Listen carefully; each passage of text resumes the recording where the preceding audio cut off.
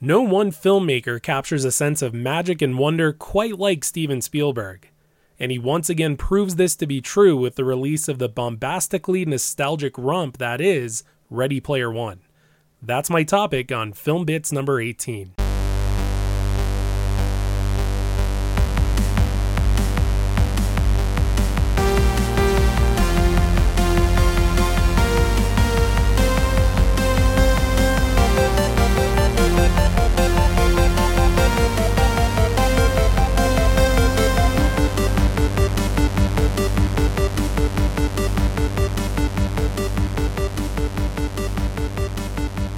Hello friends, hello internet, welcome once again to the Film Bits podcast, episode number 18.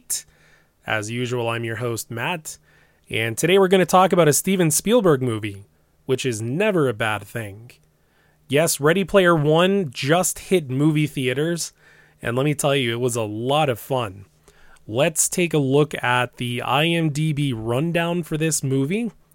The synopsis is as stated. When the creator of a virtual reality world called the Oasis dies, he releases a video in which he challenges all Oasis users to find his Easter egg, which will give the finder his fortune.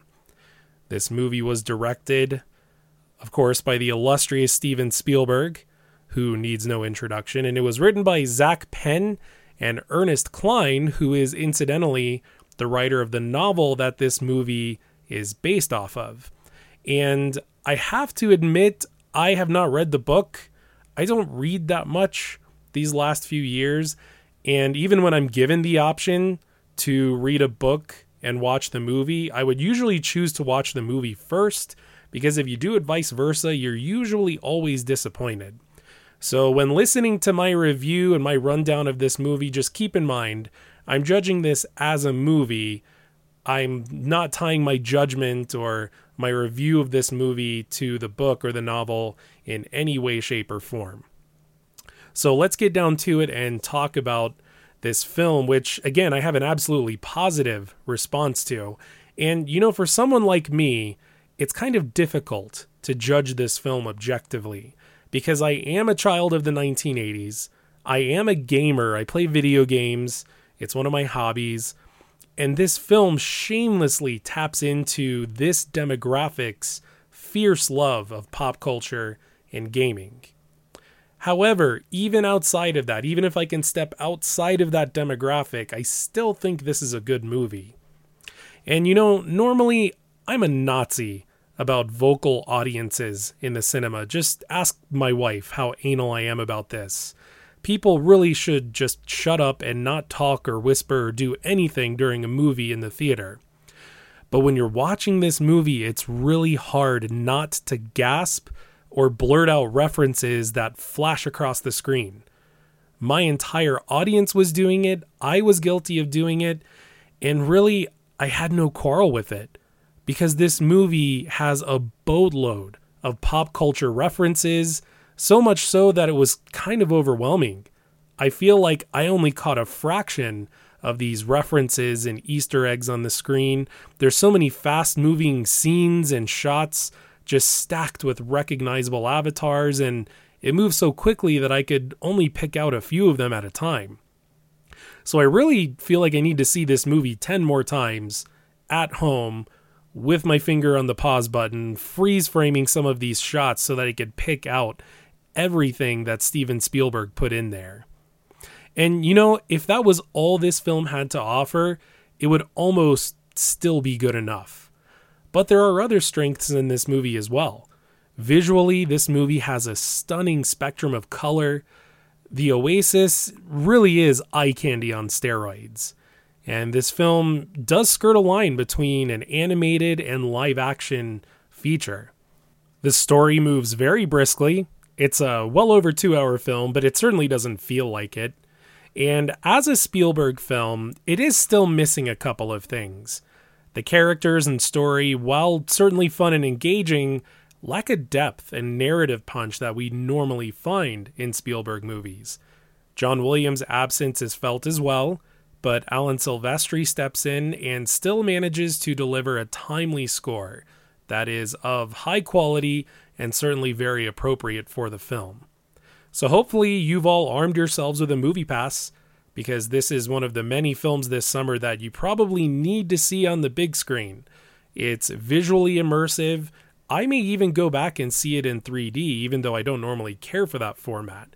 It's such a visually fun movie to watch, and I certainly recommend catching it on the big screen. So at this point, I'm going to move into my deep dive. If you want to avoid any spoilers, this is your chance to tune out. And now I want to talk about some of the more specific components of this movie that make it so fun and engaging. Now, the opening of this film paints a very bleak picture of the future, the year 2045 to be more specific. And one of the first things we see is a rundown, endless stack of mobile homes somewhere outside of Columbus, Ohio, adding to the bleakness of this reality we're being presented with. Spielberg used a lot of dull, washed-out tones for these shots, as well as any other real-world moments that we experience throughout the movie. And to further portray the hopelessness of this reality, nearly everyone seen in the background of every shot is sporting VR goggles. They're seemingly buried in the oasis, which incidentally stands for Ontologically Anthropocentric Sensory Immersive Simulation. Wow, that's a mouthful.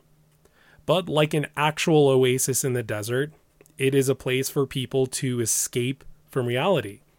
And it's honestly one of the film's more intelligent commentaries, because people today are similarly finding escape in the form of gaming and audiovisual entertainment.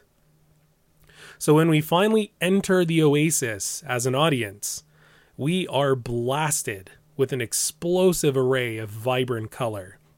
And it's Spielberg's clever way of contrasting the two worlds.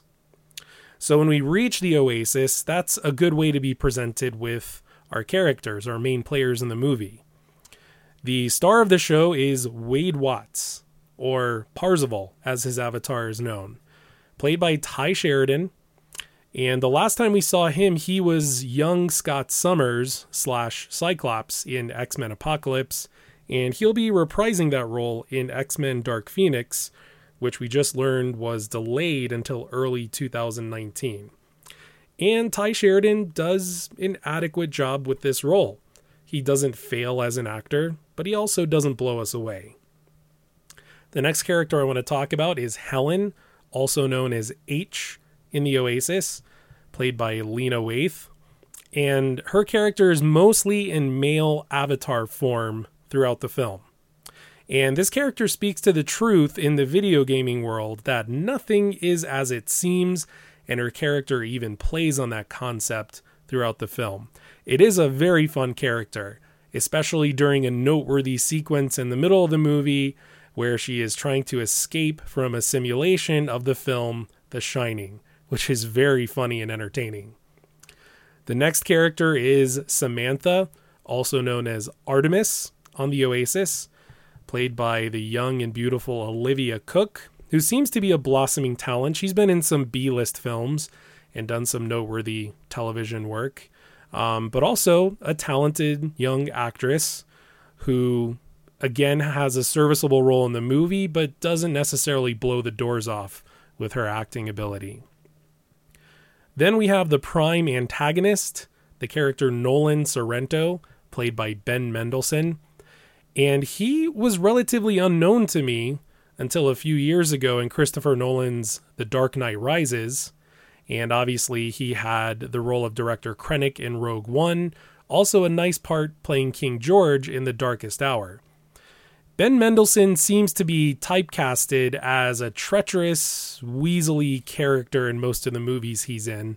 I think he's even playing the Sheriff of Nottingham in an upcoming Robin Hood adaptation, which will seemingly be perfect for him. But in this movie, he is one of my favorite characters. In this film, he plays kind of a sleazy corporate type, using his financial power and resources to try and seize control of Halliday's empire, which is up for grabs in the Oasis. And his avatar looked to me like Bizarro of Superman fame, which I don't know if that's what they were going for specifically, but if they were, it would be quite fitting since he's a very powerful character, yet backwards and twisted. Another notable mention is the character Irok, who is only seen in avatar form in the movie, voiced by TJ Miller. And with TJ Miller, it's pretty much a WYSIWYG. What you see is what you get. He always plays a goofball spouting silly one-liners in pretty much every role he's ever had, and he certainly does that again in Ready Player One, although this time he's in more of a villainous format. But he's pretty fun every time he's on screen. The central character, Halliday, is played by Mark Rylance, and much like Ben Mendelsohn, he's been around for a while, but only recently as a big-time actor. He did fantastic work a few short years ago with Steven Spielberg on Bridge of Spies, which I believe he was nominated for an Academy Award for that role, and he also had a noteworthy role in Christopher Nolan's Dunkirk last year. I loved his role in this movie. He showed great range as an actor. He played a very socially awkward, pop culture / gaming obsessed, overgrown man-child in control of this massive company. Much in the same vein as like a Steve Jobs or a Bill Gates. His performance was very heartfelt and convincing, especially in the closing moments of the film. There's a great scene that I love towards the end where you see him digging around a messy, unkempt room fresh out of the 1980s with a young version of himself glued to an Atari 2600 in the corner of the room. There are VHS tapes and movie memorabilia and toys strewn about everywhere. It's probably one of my favorite moments from the film, and he's probably my favorite character in the movie, and definitely a highlight of the movie. So Spielberg does indeed deliver a strong story with strong characters, albeit derived from a novel, which again, I have not read. It features a squeaky clean plot revolving around unlocking secret challenges and obtaining keys to claim the ultimate prize vis-a-vis Willy Wonka and the Chocolate Factory. And outside of some timely social commentary and Sheridan and Rylance's characters, there's really not a whole lot of depth or character development here, at least not like we're used to seeing in Spielberg films. Now, certainly this doesn't detract from the quality of the film, especially considering how visually enthralling it actually is, and just how fun it is. And most of the fun, again, comes from the endless supply of references and Easter eggs throughout this movie. One of the in-game challenges towards the beginning of the film is an impossible race, in which we see Parzival driving the DeLorean, which looks and sounds amazing. H drives Bigfoot in this race, and they have to navigate through a slew of obstacles, including the T-Rex from Jurassic Park with that classic roar, and even King Kong himself. I also briefly mentioned a whole sequence of this movie revolving around Stephen King and Stanley Kubrick's film The Shining, which was a lot of fun, and the final battle sequence was absolutely loaded with references. Here's some of the ones that I caught a glimpse of. I saw Battletoads and the Ninja Turtles on this battlefield. There were multiple moments where Master Chief and an army of Spartans from Halo came onto the screen. Even Chucky was unleashed on the battlefield. And it's at this point in the movie that H is piloting the Iron Giant, and at one point even wields the glaive from the movie Krull. And Sorrento summons Mechagodzilla, which is eventually stopped by a massive Gundam robot. So again, this is only what I can remember after one viewing. This exhausting amount of references is part of what makes this movie so dang fun. And the score of this film is something worth talking about because it's one of the few movies crafted by Spielberg without John Williams scoring the film. Yes, I understand John Williams is getting older and he is winding down his career, but Steven Spielberg and John Williams' Hollywood marriage is a huge part of their respective successes. And you can really feel the absence of John Williams in this movie. It's a very slight underlying void throughout the film. But again, it doesn't detract from the quality of the movie. In fact, Alan Silvestri, who's also a very successful film score composer, stepped in and did a fabulous job. Now, if you don't know anything about Alan Silvestri, one of his most famous works is the score to the Back to the Future movies. And he very cleverly molded much of this score after the Back to the Future soundtrack. You can hear it, even if you don't know anything about this kind of music, you can hear the similarities between this movie score and the Back to the Future scores. So that's very, very clever and appropriate. And there are even moments in this film where he emulated Williams' style. And one of the really cool things he did was during that race that I mentioned where King Kong appears, he even infused an excerpt of the 1933 King Kong musical theme into the score. I eat up creative moments like that in a film score, and I loved it. So all in all, Spielberg again hit one out of the park. This man is pretty much incapable of making a bad movie, even if this one falls somewhere in the middle of the ranks of his catalog. In fact, I believe right now the Rotten Tomatoes score for this movie is sitting around 79%, which is certified fresh, but is probably a really fair grade for this movie. It's a very solid movie, but not one of Spielberg's best, and certainly not a bad movie. So it will stand as a solid, fun, energetic popcorn movie for generations to come, regardless of the generation that it services. So again, go see this movie. It's absolutely worth the cost of admission or worth the price of the gasoline you'll spend driving to the movie theater if you're like me and wield a movie pass. Go see this movie. It's a lot of fun. It's mostly family friendly, and it's probably going to go down as a classic, especially for a lot of the younger generation that are going to see this movie right now.